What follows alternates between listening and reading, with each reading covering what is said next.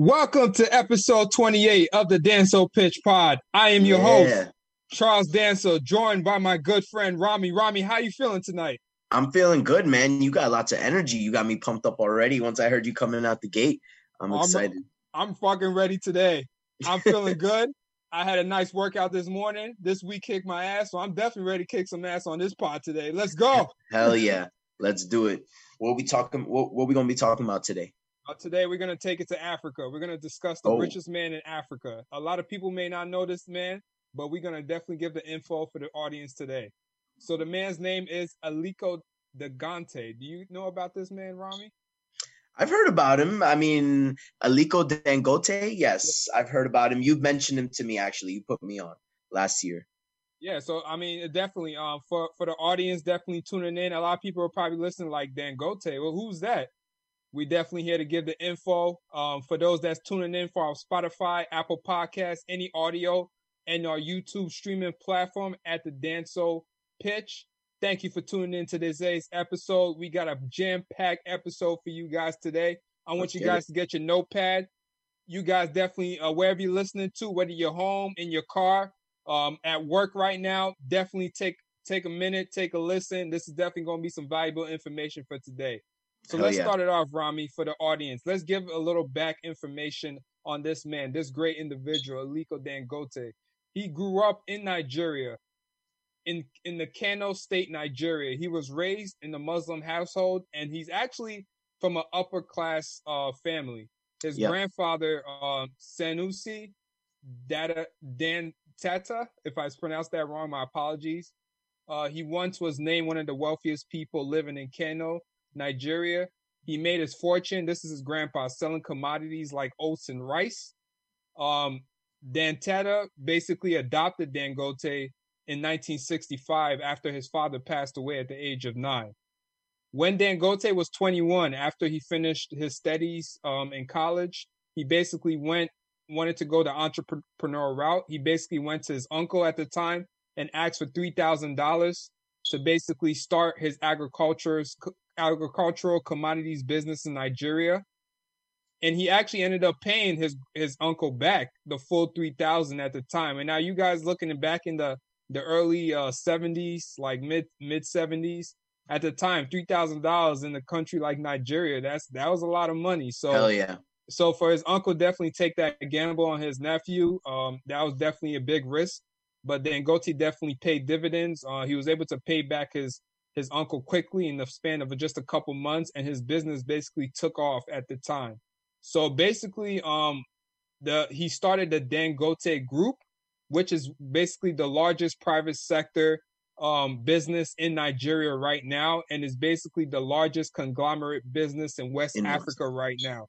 Yeah. Um, So, yeah, so I wanted to talk about this part's really important in his story. From what I've read and gathered about him, is that he did come from a wealthy family, and yet he was able to elevate that family to a much higher place by this loan. He took one loan from his uncle and was able to pay it back in 3 months because he was making that much money.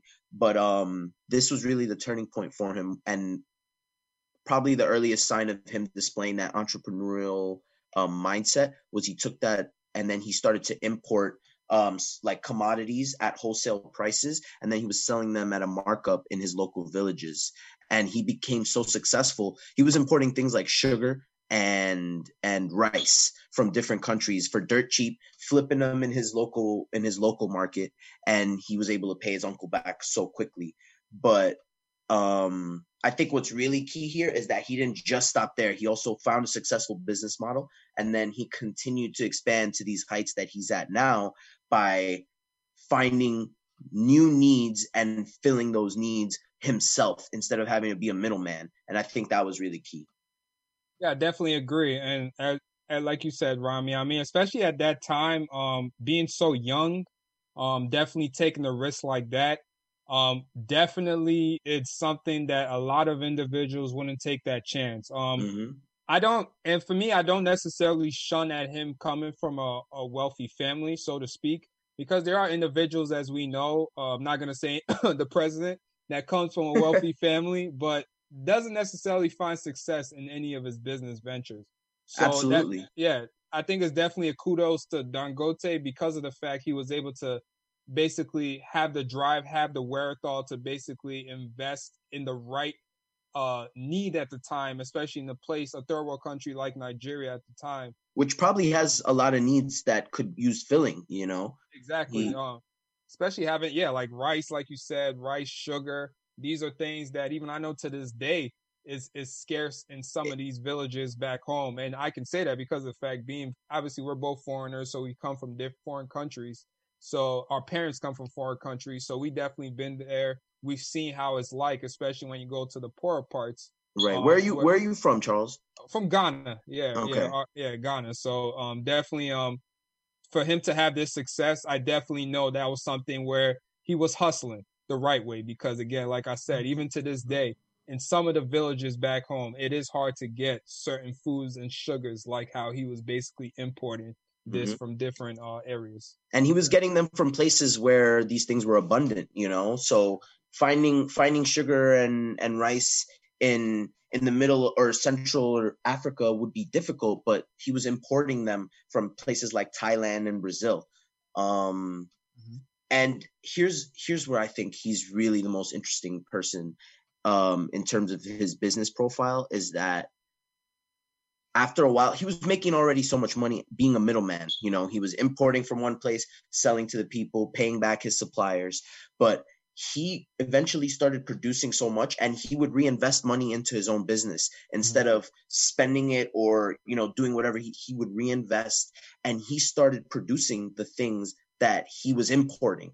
So it's more costly to import and to buy it from someone else when you could make it yourself. So he would reinvest billions of his own dollars, and he eventually he produced plants that were producing sugar, flour, salt, and stuff like that. And then he became so big with producing the stuff, he even started building the packaging for it, so that he was like his whole self-sufficient model. So I think that is really a good model to follow that has led him to success. Yeah, he even he quotes he had a quote where he was like in his earlier years when he was like in his 20s, 30s, 40s, he didn't even take a vacation one time. And then people were like the interviewer, I think he did this for Forbes. The Oh, interviewer was like, yeah, she I she read was that. like, Yeah. yeah, she was like, you never took a vacation once because he was like, yeah. He was like, why? Like what you basically said. Why is he gonna take the money that he basically can reinvest and build out his business to basically have the luxury life? He said when he's able to do so, once he actually acquiesces the wealth that he wanted, then he'll start taking a vacation. Now he's in his 60s and he takes a vacation every other week. Like, so imagine that, like just having that ability to do so. And I think that's important.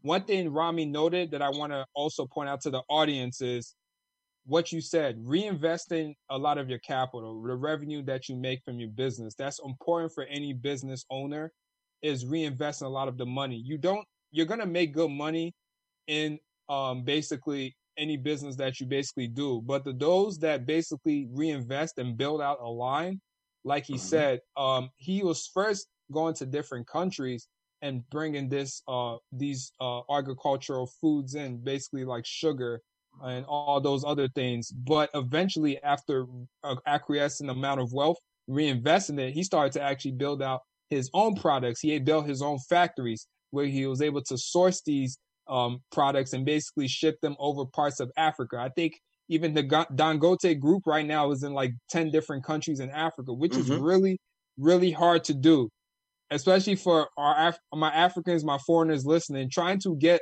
a different country's government in a country like a continent like Africa is difficult to do. So for him to do that is definitely a testament to the drive, the focus, the ability to reinvest his money and have the right political connections to basically have these contracts where he's able to have these different type of products being pushed in these different countries in a large continent like Africa. So that's also important. I, also, one thing is about 80% of his conglomerate revenue comes from the Gante cement. So he also Mhm. does cement out of the Don Gante group. That's actually his biggest like if you if you ask him what's his business, that would probably be most of his operating income would be from the cement company. From the cement company. And a lot of people that may ask why maybe cement. Well, it's the landscape of Africa. Africa right now, a lot of times we're dealing with real estate. A lot of With construction. construction, yeah. So that's very important, and a lot of the businesses, a lot of the government officials in these various countries in Africa actually go to this man, Dangote, and basically his business, and then ask, in terms of if they can get the supply through his business and thus forth. So, I mean, that's like you said, that's about 80% of his revenue right now. And you have to think this man is worth about 10 billion. So you're thinking of taking about 80%. He's nearly making about 6 billion, close to 5-6 billion just off of his cement business alone. Which is crazy. He's actually on the Forbes list right now as of present day. He's 162 in the world of richest people, and he is the number one in Africa. But get this, he owns 85% of the stake in his publicly traded Dangote Cement. So 85% of a multi-billion-dollar company that's operating in multiple countries, that is bank.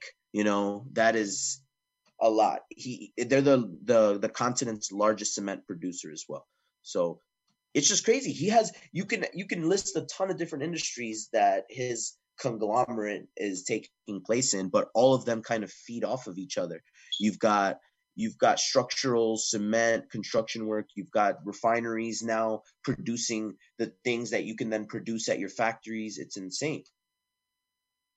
So I was reading this interview that he had with Time back in 2014, and they were asking him about what he does differently, because a lot of people have that entrepreneurial mindset and have money. But to keep that kind of success, that kind of model, what did he do differently? And this quote was just really interesting, and again highlights what he does. He said that we had a lot of capital and we were able to build out our own power grid. The number one thing that kills businesses in Africa is power, or the lack of power. We wanted to have our business completely independent with our own grid, so we built it, and it took $1.2 billion. That's an important lesson I took from the financial crisis, that it's so important to have capital. And the last touch point is, at that point, we had about $2 billion in debt from expanding so quickly. So he's putting all that money, but he's accumulating debt, and he knows when to pump the brakes, because he said he had to scale it back. So you have to know as an entrepreneur when you're expanding too quickly, when to halt, and when to really be aggressive with growing. But you can see that he always thinks differently and thinks outside the box. Yeah, I mean, and for him, it's I definitely have to give him his kudos because of the fact, like what you just mentioned, especially being a foreign businessman. I think it definitely has its challenges. In a lot more of the developed countries, and and obviously a country like the United States, or different countries in like a Europe or something of that nature, right? I think is important because they're a little bit more developed, but he's in what they call, quote unquote, a third world country. Especially with how these politicians are, how people do a lot of their operations back home, as we know, for our Africans, maybe Caribbeans, whatever the case is, it's hard. So for him to have had the understanding that, he's investing his money, but he's doing it in a way where, yes, he may be taking on debt, but he's taking enough where he knows that, okay, this is how much my company can withstand till I pull back, I go back in the back cave, and when I come out, he goes into the lab. Exactly. And then when I come out, I know exactly what's happening and how I can handle it. So I think that's important. Also, another thing that is very interesting with him is the fact of, unlike many of the wealthy Nigerians in Nigeria, so to speak, he actually didn't go into the oil and gas business originally. Now, for those that may not know, Nigeria actually houses the most billionaires in Africa right now. They have, I think, about like 10 to 12. That's like about a range of billionaires in there in Africa. A lot of people may not realize it because of the fact that, unlike America, where a lot of these quote unquote billionaires are publicly put out a lot of their business ventures. A lot of the Africans, obviously, they like to not disclose a lot of their business dealings for whatever reason. Obviously, we know. We're not saying Americans don't do crook stuff, but they make it a lot harder back home. So again, that's important to note. He originally didn't want to get into the oil and gas business for whatever his personal reasons, but now it seems that he's actually wanting to, and he's actually looking to take it all and bring it back home to his native country in Nigeria. Enter Dangote Refinery in Lagos. So, Rami, basically Dangote basically is building this refinery in Nigeria where he's going to actually have it imported as opposed to him going to export a lot of these back into the different countries in Africa. He's planning to have 650,000 barrels per day integrated into a petrochemical project under construction in the Lekki Free Zone near Lagos, Nigeria. Yeah, now it's going to cost about $10 billion project. Yeah, it's a $10 billion project. Now I know he's faced some backlash because apparently, I think it was like Holmes there that he basically kicked some people out to kind of get it, to basically to get the land that he needed to basically build this. But end of the day, I can't really fault that in the sense of it's wrong, but at the same time, a lot of businesses do that when they're trying to build out a lot of these commercial projects. We can go to the Brooklyn Nets, even back here in the city of New York, where a lot of people got forced out of their homes. The rents went up like a lot crazy. Of people can't afford to live there anymore. It happens everywhere, man. Yeah, it happens everywhere. So I wouldn't put too much into that. I think that's just a general thing. But I do have to we have to highlight exactly how important this could be potentially down the road. Because again, for the Dangote Oil Refinery, a company owned by the Dangote Group and Aliko Dangote, he's developing a project like what he said, Rami, is about, he said 10 billion, right? Yeah. Yeah, and basically in doing so, he's looking to basically house an estimated to hold about 37 billion barrels of proven oil reserves in Nigeria. Nigeria right now is currently the second biggest oil-rich country in Africa, and after Libya, which is the largest one right now.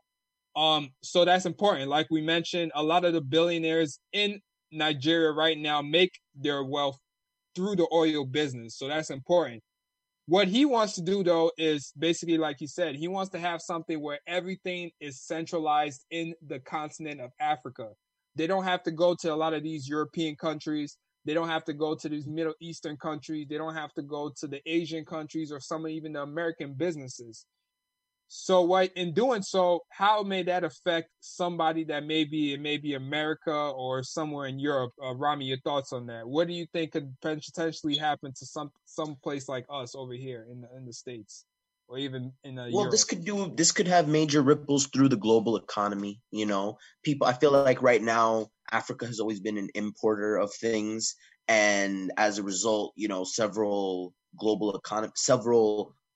economies of nations depend on that, that business of them exporting to Africa. But now, once they see more places being able to be honest, I don't think people are going to like it that, one of their, for example, best customers is now producing all their own product, So this could force some more competitive pricing for global products and commodities. And this could also lead to some, better quality of life in Africa when people don't have to pay, tariffs and importing the import taxes of bringing in other products. So this could have major effects, but, nobody wants to see a fully independent, like self-regulated place that they have always typically had control of. So I imagine they're not going to make it easy for him, So that's why I like Dangote's style, because he doesn't need nobody else to provide for him. He's done it the right way, and he's reinvested in himself. Everything he's done, he's put more money on himself, and he's doubled down on it. And that goes to show how confident he is in his business mindset. I agree. I mean, definitely, it's something where we definitely have to give him his kudos because he bet on himself. He has the money. He has the fuck you money. The fuck you money is basically the money he could just throw around because of the fact he knows that he's the richest motherfucker there. So who's gonna tell him otherwise? Yeah, he doesn't have to do the oil thing. He's rich. He's plenty rich enough. He's the number one richest man in his entire continent. Exactly. But he has so much extra cash reserves from his revenue that he's putting more money into himself, and that again distinguishes him. Whereas other people don't put as much money into developing their own line of products. Yeah, and for me, it's a future way of thinking because Africa right now is looking to get out of what Americans and Europeans quote as third world, so to speak. As you guys have been paying attention, electric vehicles are taking over the world right now, but it hasn't actually hit Africa. It's in different parts. But they're building transit systems in Africa. Nigeria right now got a contract to build out a transit system. What do transit cars basically run on? Gas and oil. A lot of people don't know that. A lot of these cars that are coming into so to speak Africa. A lot of foreigners are moving back home to Africa. Are from our generation. Our parents had us. So we're looking to go back, start businesses. So we're going to have money. And when we come in with money, what are we bringing? Cars. So what do cars need? Gas. So this is a benefit for him. And again, he doesn't become the richest man in Africa, not making investments that he knows that he's not going to win on, so to speak. That's You could a good say, point. yeah. So again, here's something that he knows that is going to be a benefit for him. He's looking at who his competitors are. His competitors are the Chinese coming into Africa doing businesses, the Americans, Europeans coming in. So as opposed to him having to pay a large sum to these individuals in the other foreign continents, he has it in-house where he's making the most money. He's getting the best bang for his buck. And he now has to distribute to different people, and he gets the wholesale. He gets more of the capital as a result because of the fact that it's coming from his company. Like Rami articulated, he owns 85% of the Dangote Group, which is probably the most successful conglomerate business right now in West Africa and pretty much Africa as a whole right now. So I think that's important to note that if you see Dangote becoming richer in the next 3 to 5 years, there's a reason why. It's going into these oil reserves that he's looking to basically build out. Ironically, the funny thing is he actually has his investment group is the international bank led by Standard Chartered Bank, who has agreed to provide him $3.3 billion syndicated loan for this project. The United States Trade and Development Agency is also providing $2.3 billion to basically have this to have the training grant for the human resource development of the refinery operation. So Dangote also is utilizing. He's getting a lot of government and a lot of loan money, I see. Oh, y'all thought he was using his own money? You would have thought. That's the goal, to get big enough to just get the World Bank to give you a massive, like, $5 billion loan, Exactly. So I wanted to ask you, Charles, what do you are African, I am not. What would you want somebody, like me to gather from this whole discussion? What would be the takeaways that would be valuable? I mean, obviously to everyone, but, to somebody listening that might be like, oh, I don't need to pay attention to this. I think there's 3 things that I want to mention. The first one is from an investment standpoint. A lot of people don't know that even though you live in a country like Europe, you live in a country like the United States, you can actually invest into different businesses in foreign countries like Nigeria, so to speak. Example, the Dangote group is on the Nigerian Stock Exchange, which you can actually apply for. You can just Google search Nigerian Stock Exchange and actually invest your money through there. There's a lot of people I know that are doing it. I'm in the process of doing it right now. Now, don't worry, guys. For those that may be like that, oh, well, how do you know it's not a scam? This and that. It's not, because they're actually regulated, much like Yeah, the stock exchange here in the United States and in different other countries. I read some crazy stat like that the Dangote group makes up like 60% of the Nigerian stock Stock exchange exchange. Yeah. total market cap, and it might Yeah. even be higher than that. Yeah, so and Rami is right. The market capitalization, like example, when you hear like Apple is a $2 trillion market cap, which is basically what the total assets of that business. So just think about that. 60% the Dangote group basically houses. The reason why is because they control so many different necessities within Africa, which is oil, sugar, cement. Now they're getting into basically oil, I mean gas. So that's another thing in the basically business scope that they basically own. So again, for my investors that are looking to invest in different type of businesses, I would say look into different stock exchanges, not just the American S&P 500 stock exchange. You should look at the Nigerian stock exchange.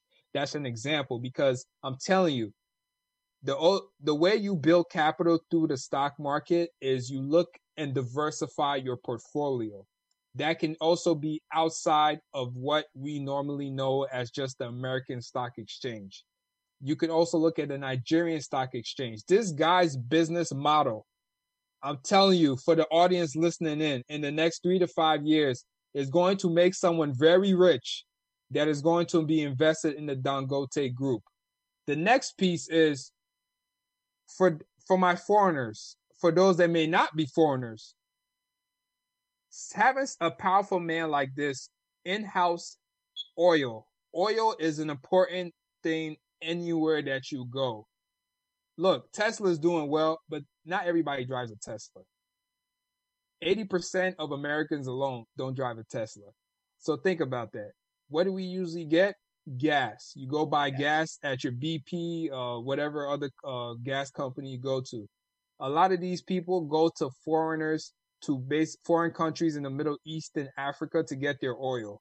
So if somebody like Dangote is saying, hey, I don't need to go to the Middle East, I don't need to go to Asia, I don't need to go to Europe or America to get this, I can in-house this myself and distribute this amongst the continent of Africa. That's a big problem, because now a lot of American, European refinery manufacturers won't have the oil to distribute and make their money. So how does that affect you? Gas prices may go up because of the fact they're not getting business for a lot of these refineries that they're reselling this oil to. So that's important to note. So for those people that may be paying gas, I would look at this, because of the fact is, as your gas right now is $2, two something because of the pandemic. If you're in the Northeast, maybe in the South is a little cheaper. You may be looking at it at $3 to $4 as a markup price in the next 3 to 5 years, because of the fact of, if they're not getting business with a lot of these foreign countries, because they're starting to basically, Russia's another country that Rami, they may not know, that is trying to control a lot of the oil and in-house it through their own country. So a lot of countries right now where a lot America and Europe and Asia is basically going to do their business in, they're starting to say, fuck you, we're going to do this ourselves and just have it in our country. Oil, man. Exactly. There have been so many wars and policies passed to just take control of oil. Don't let them fool you with these electric cars. Their oil is still going to be very prevalent for the next couple decades at least. Exactly. I mean, not everybody has 30,000 plus to buy a Tesla. I mean, let's be honest. A lot of people, I myself, I drive a gas car. So again, and I'm probably going to be in the next 3 to 5 years. I mean, yes, California wants to go all emissions, electric vehicles, but not everybody's going to have an electric vehicle. Let's be honest. Yeah, like good luck. So, that's going to take a long time. Exactly. They got their eyes on the oil, which is the prize. Exactly. So that's just important to know. And I think the most important thing is, for every Jeff Bezos, there's an Aliko Dangote. So I think that's important to note. Yes, we know the richest man in America, but I think for our audience, we also want to highlight individuals in other countries, in other continents, that are also killing it in the game, that are also doing well, something that they can benefit their country, their native country, so to speak. So that's why I think having this episode to highlight an individual like this is important because of the fact, again, a lot of people don't know who this guy is. A lot of my friends I know that I've spoken to, I've mentioned this name, they're like, who? But they don't know who it is. But end of the day, I think that's somebody that you can know because, again, a lot of these people are the people that are the culture shifters. Mm-hmm. Culture shifters are basically individuals that come out with a product idea that individuals gravitate to, and it changes the landscape of business for the next 10 years going forward. So that's just important to note. Again, this is Aliko Dangote. So this is important for my Nigerians. If I pronounce his name wrong, my apologies for my American accent. But I just wanted you guys to kind of have an idea, Rami, right, for them to know about how to do foreign investments, how foreign business impacts business back here, how to basically invest into on the exchange, the Nigerian Stock Exchange, for example. All these are important, and this is something that we wanted to just highlight. Rami, your last thoughts for the audience. Yeah, I mean, we did this episode not only as an inside look into the mind of a great entrepreneur and his journey, but also to open some of the listeners' minds to places that they might not have thought about before, which is, the reliance on oil, global economies, and how imports and exports really depend on each other, and how to invest in foreign stock markets because, a lot of people only know about barely know about the American stock markets, let alone there are stock markets in all these other countries. So there is a world of possibilities out there in terms of how to invest your money and how to grow your business as seen by Dangote. And there were some really good lessons in terms of owning, starting, and growing a business that we could learn from the richest man in Africa. And I appreciated learning about him. So thank you, Charles, for telling me about him. Oh, no problem. I mean, hey, smile. Ah! So basically, like, for those that may be listening right now, again, Aliko Dangote, which his last name is Dangote. Look up this man. I'm telling you, for the audience listening in, this man is doing something big that is going to affect the world. We at the Danso Pitch, we highlight individuals like this because we highlight the culture shifters. That is our term that we coin. We call it the culture shifters, which are individuals that may do a business or idea that changes the landscape of what the world will look like in the next 5 to 10 years. Mm-hmm. So again, tune in to this episode. I don't care who you're listening with. Subscribe, give it to that individual. Send this information that we've provided for you guys. Again, we're available on Spotify, Apple Podcasts, and YouTube. Rami, I love doing this podcast with you. Hell yeah, man. It's been great, this was a great one. Thanks for having me again. Thank you, man. Tune in. We'll be available, all right? All right, I'm out of here. Take care, guys. All right, later. All right, peace.